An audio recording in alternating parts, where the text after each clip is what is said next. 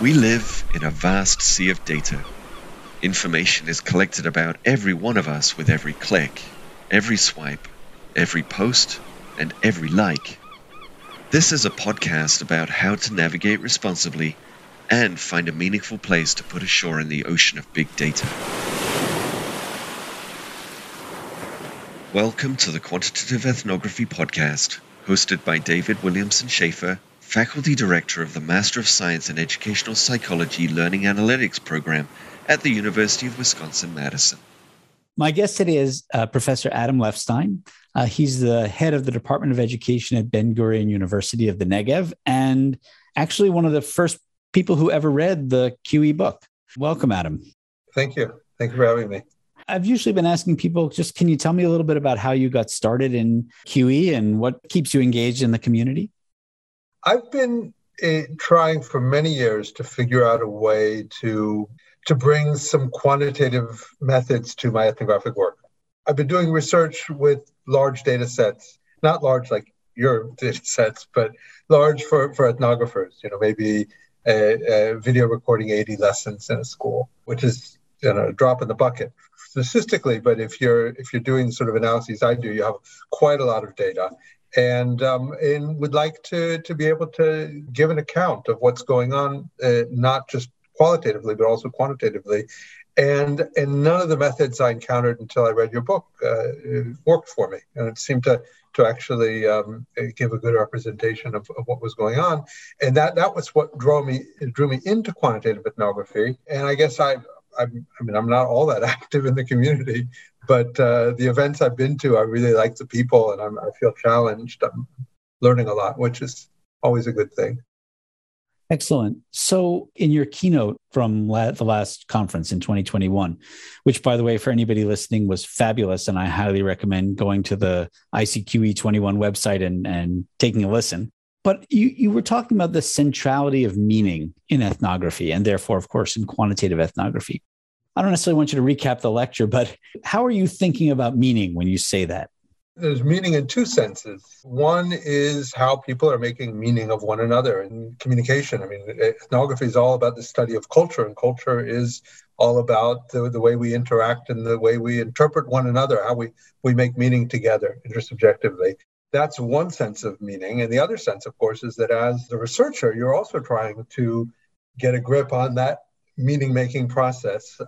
You're trying to become part of that culture in order to understand the culture. In other words, in order to make meaning as participants in the culture make meaning. So it's all about meaning, really.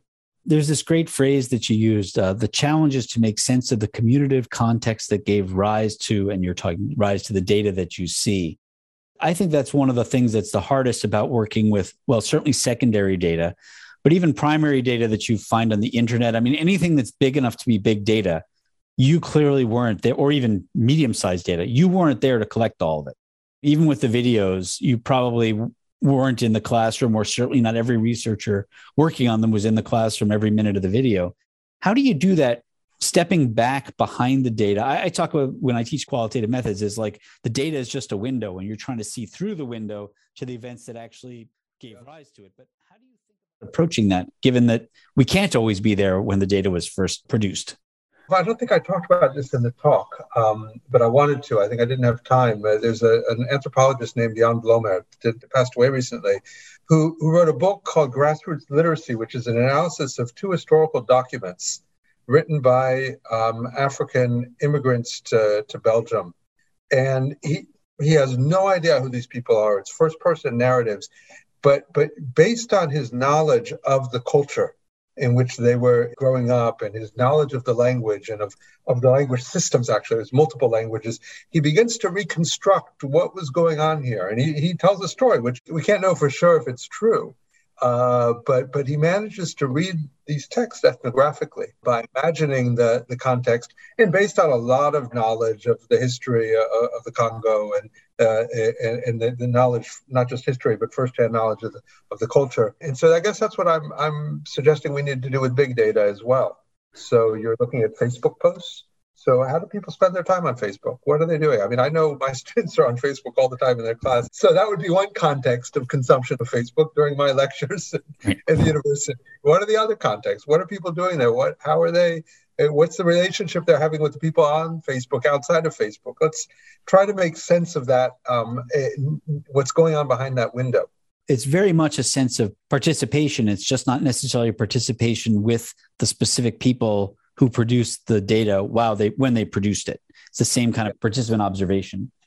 Yeah, absolutely. Yeah, that's a really nice way to think of it. And makes sense, obviously, right? If you're going to do data from Twitter, you need to know something about how Twitter is used. You may know that already because you're on there, but you certainly want to look at the people who are talking about the kinds of content that you're talking about. You want to read through the original text and not just the scraped data, that sort of thing.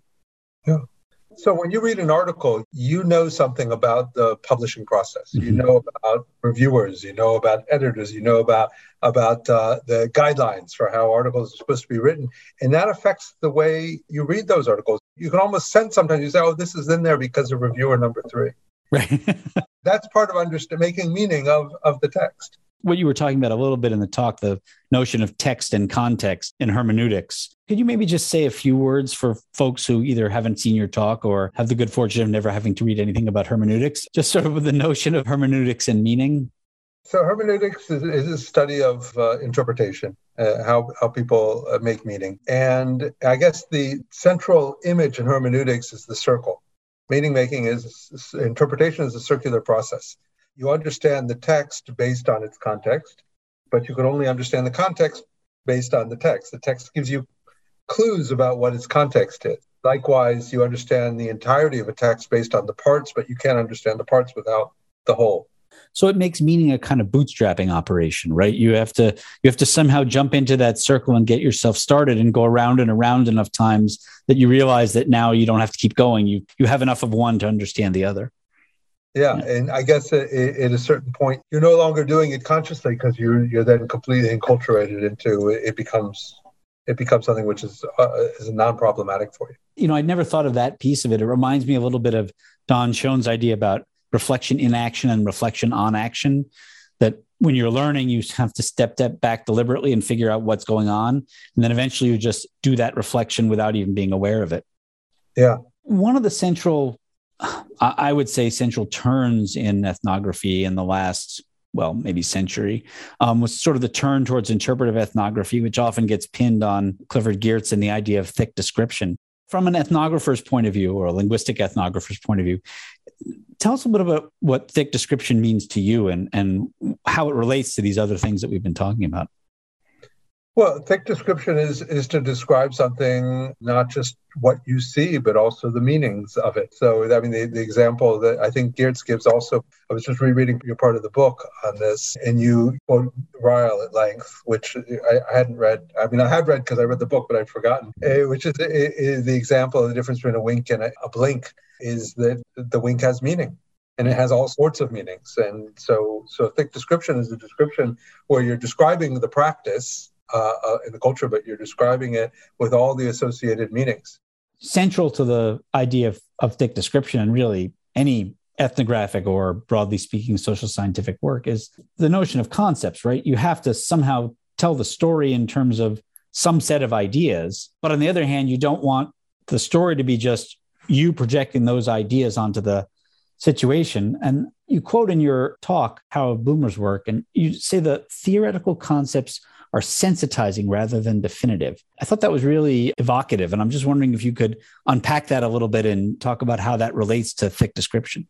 We go into the field, we can't go in as a blank slate. We can't erase everything we know. And if we were able to do that, we would not have any way of making sense of what's happening. We make sense of what's happening using our prior understandings. It's that hermeneutic circle again. Use our prior understandings, including our theoretical scientific understandings and concepts. What Bloomer's saying is one shouldn't treat those concepts as instructions for what to see. One should be open to the possibility that they actually need to be revised. So they're sensitizing. They give you directions through which to look, but not instructions about what to see. So, for example, let's say I'm going into a classroom, and I know all the research literature on the initiation response evaluation structure of classroom discourse. If I'm not careful, I'll just see that everywhere I look. But if I'm cautious, if I'm using it as a sensitizing concept, I may actually notice all sorts of deviations from it because that structure is changing over time, or at least in some classrooms is changing. And so that's how we need to treat these sensitizing concepts. These are concepts as sensitizing in order to be open to the possibility of revising them. And that's where we actually have contributions to make through our ethnography. The ethnography wouldn't make any contributions at all if it was just to find what it already knew.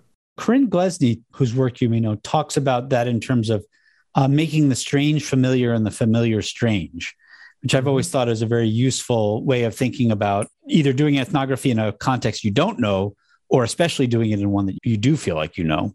This brings up another thing that you touched on in your talk. It's the notion of rich points in the data. I wonder if you could tell us a little bit about how you see rich points and how they help in this process of sensitizing or desensitizing and coming to understand the meanings behind things. A rich point is Michael Agar's term. A rich point is a place where your understanding breaks down.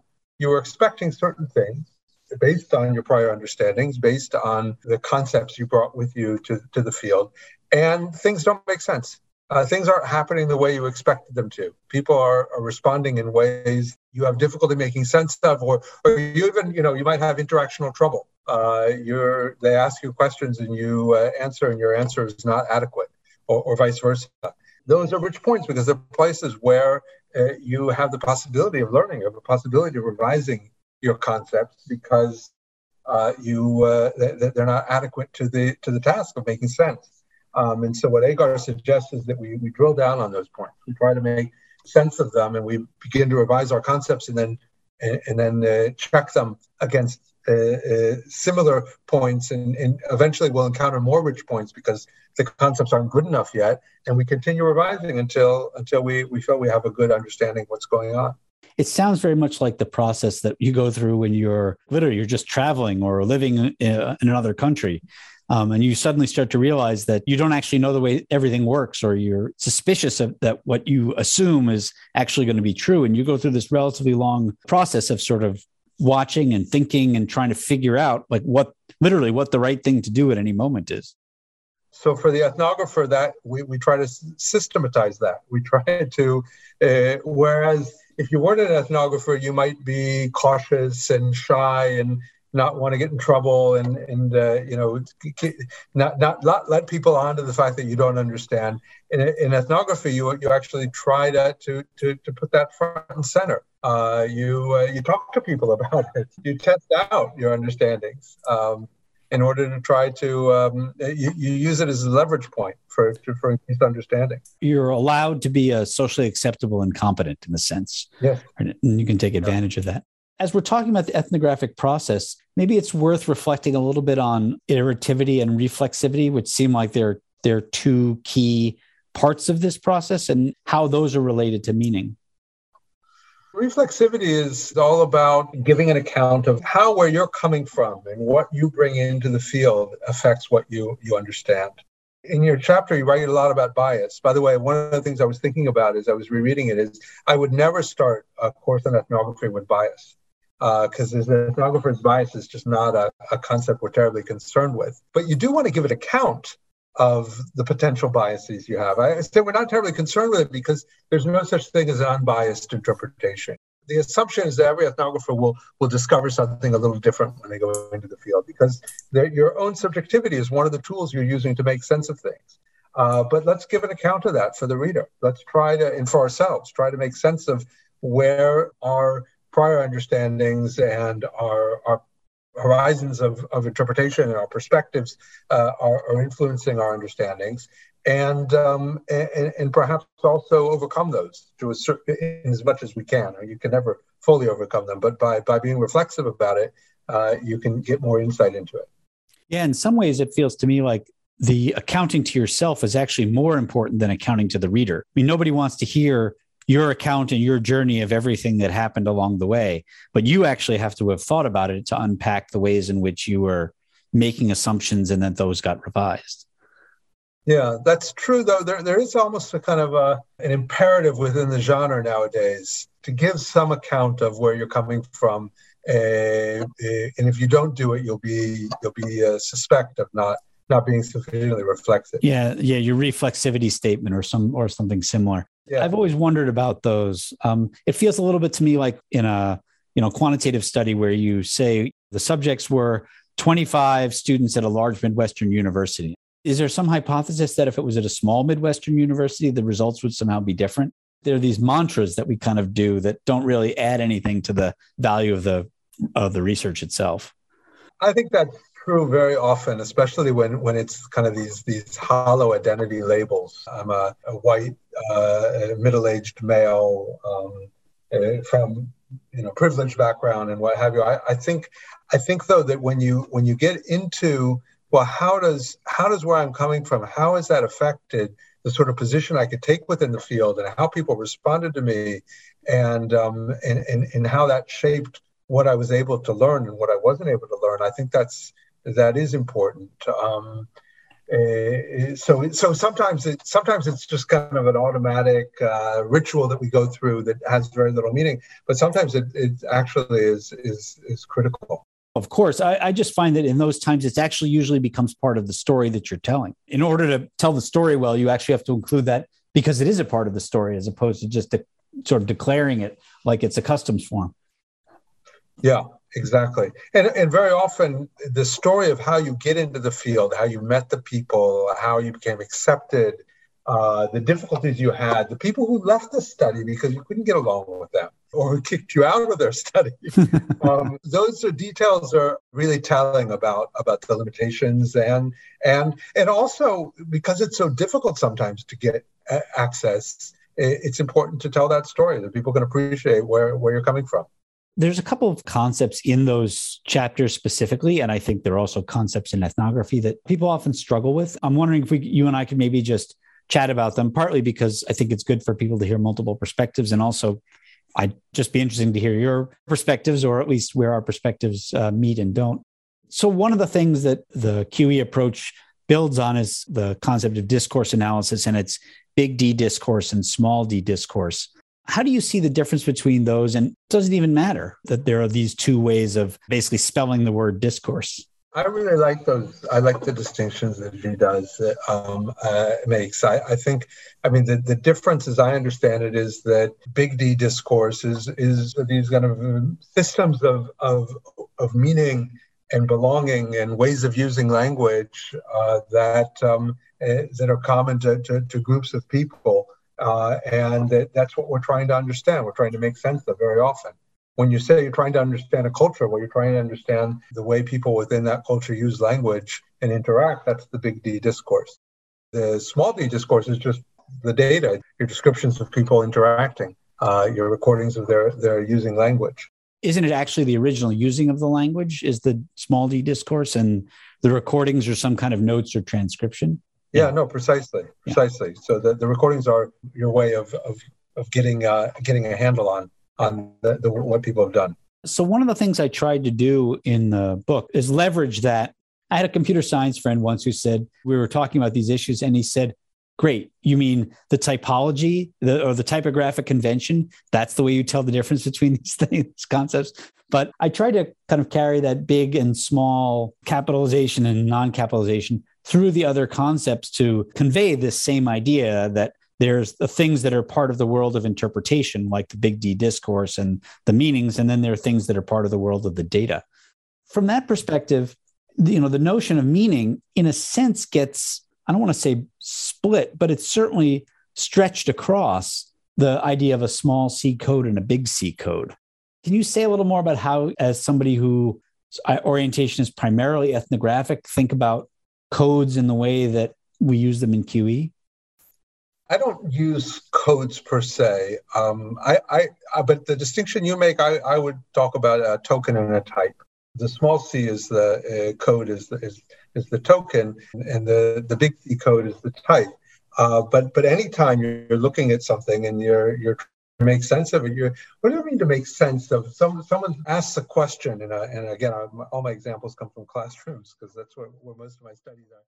Teacher asks a question in the classroom, and in thinking about that, I immediately categorize that as that is a token of a certain type of question that I have in my repertoire of cultural understandings of how questioning works in classrooms. So I think and we're always making sense of individual uses of language, small D discourse, in terms of our categories we have of the big D discourse, or in other words, when you're coding the small D discourse, you're using big C codes. Am I using it the same way you are? Yeah, that is actually. I get pushback sometimes where people say something like, I don't code data, not in the sense that you said it, meaning you have different terms for it, but that like they never actually think of a code and a code book and a sort of rigorous definition for what a concept means, or even that they don't do any kind of coding at all, which always seemed odd to me because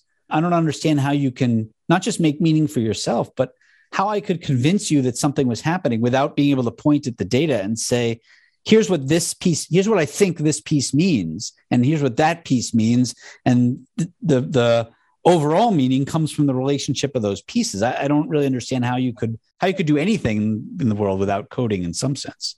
When I said I don't code, what I meant is I don't actually go through the transcript and begin identifying things and saying, this is this, and setting up a code book.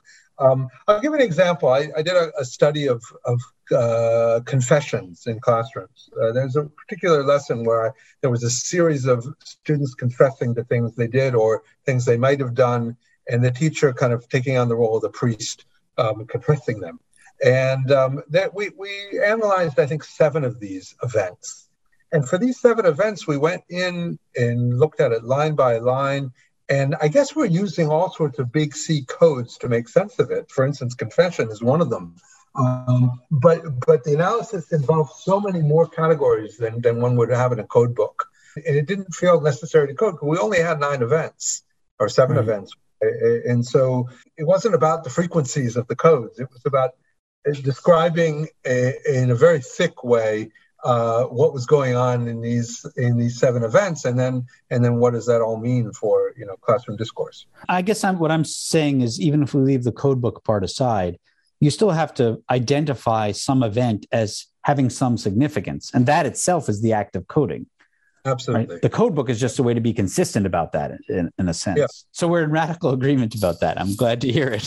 One of the things that you pointed out, both in conversation with me other times and I think in your talk rightly, is that the QE community seems to have a very big Q and not enough E in some of the studies that are done. Is that just a natural part of reporting studies in a 10-page conference presentation, or is there some way in which the community could be more thoughtful about doing a better job of the E, essentially?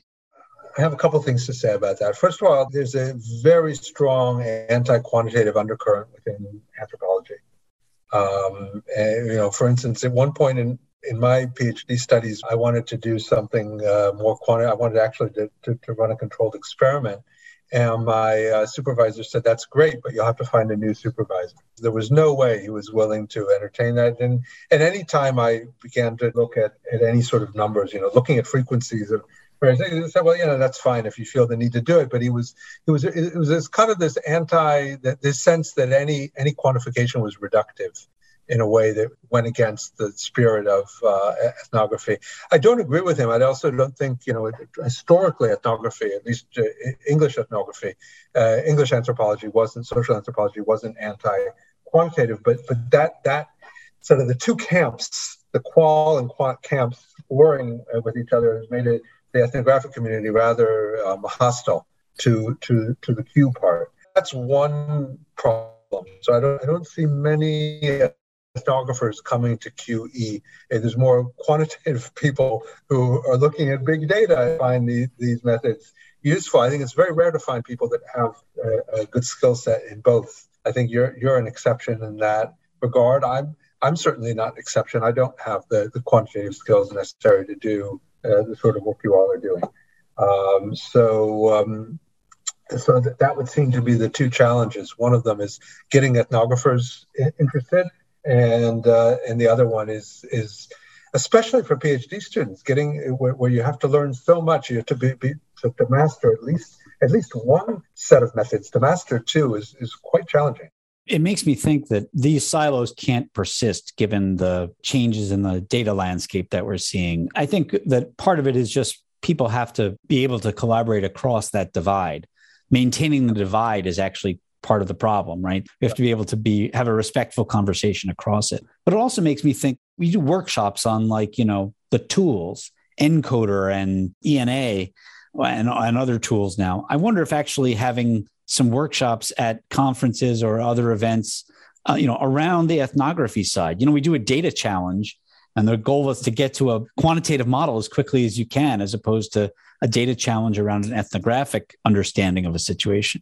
I think that would be a really interesting to do a workshop on, for instance, linguistic ethnography. I think would be very interesting. Be careful; we might take you up on it. I'd be happy to be involved. We used to do this summer school in London. We stopped with COVID and we decided not to do it this year. But we have a course ready. Be happy to bring the gang back together and do that at some point. We've invoked here at the end PhD students and the things that they struggle with. What's your best advice to somebody who is relatively early in their career and interested in using QE-like methods? My impression is that there are some incredible people, incredibly generous and talented people in the field that one can ask for assistance, and they're very generous with their time and helping them, helping out young students and young researchers. I don't know that I have any useful advice because, again, I haven't done any quantitative ethnography really. Thanks, Adam, so much for making some time to visit with me today. You're welcome. Thank you very much for having me, and good luck with the course and to all the students. Thank you for listening to the Quantitative Ethnography Podcast. Interested in using data to impact education?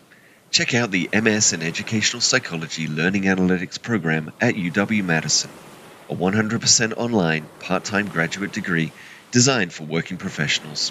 Learn more at go.wisc.edu/learning analytics.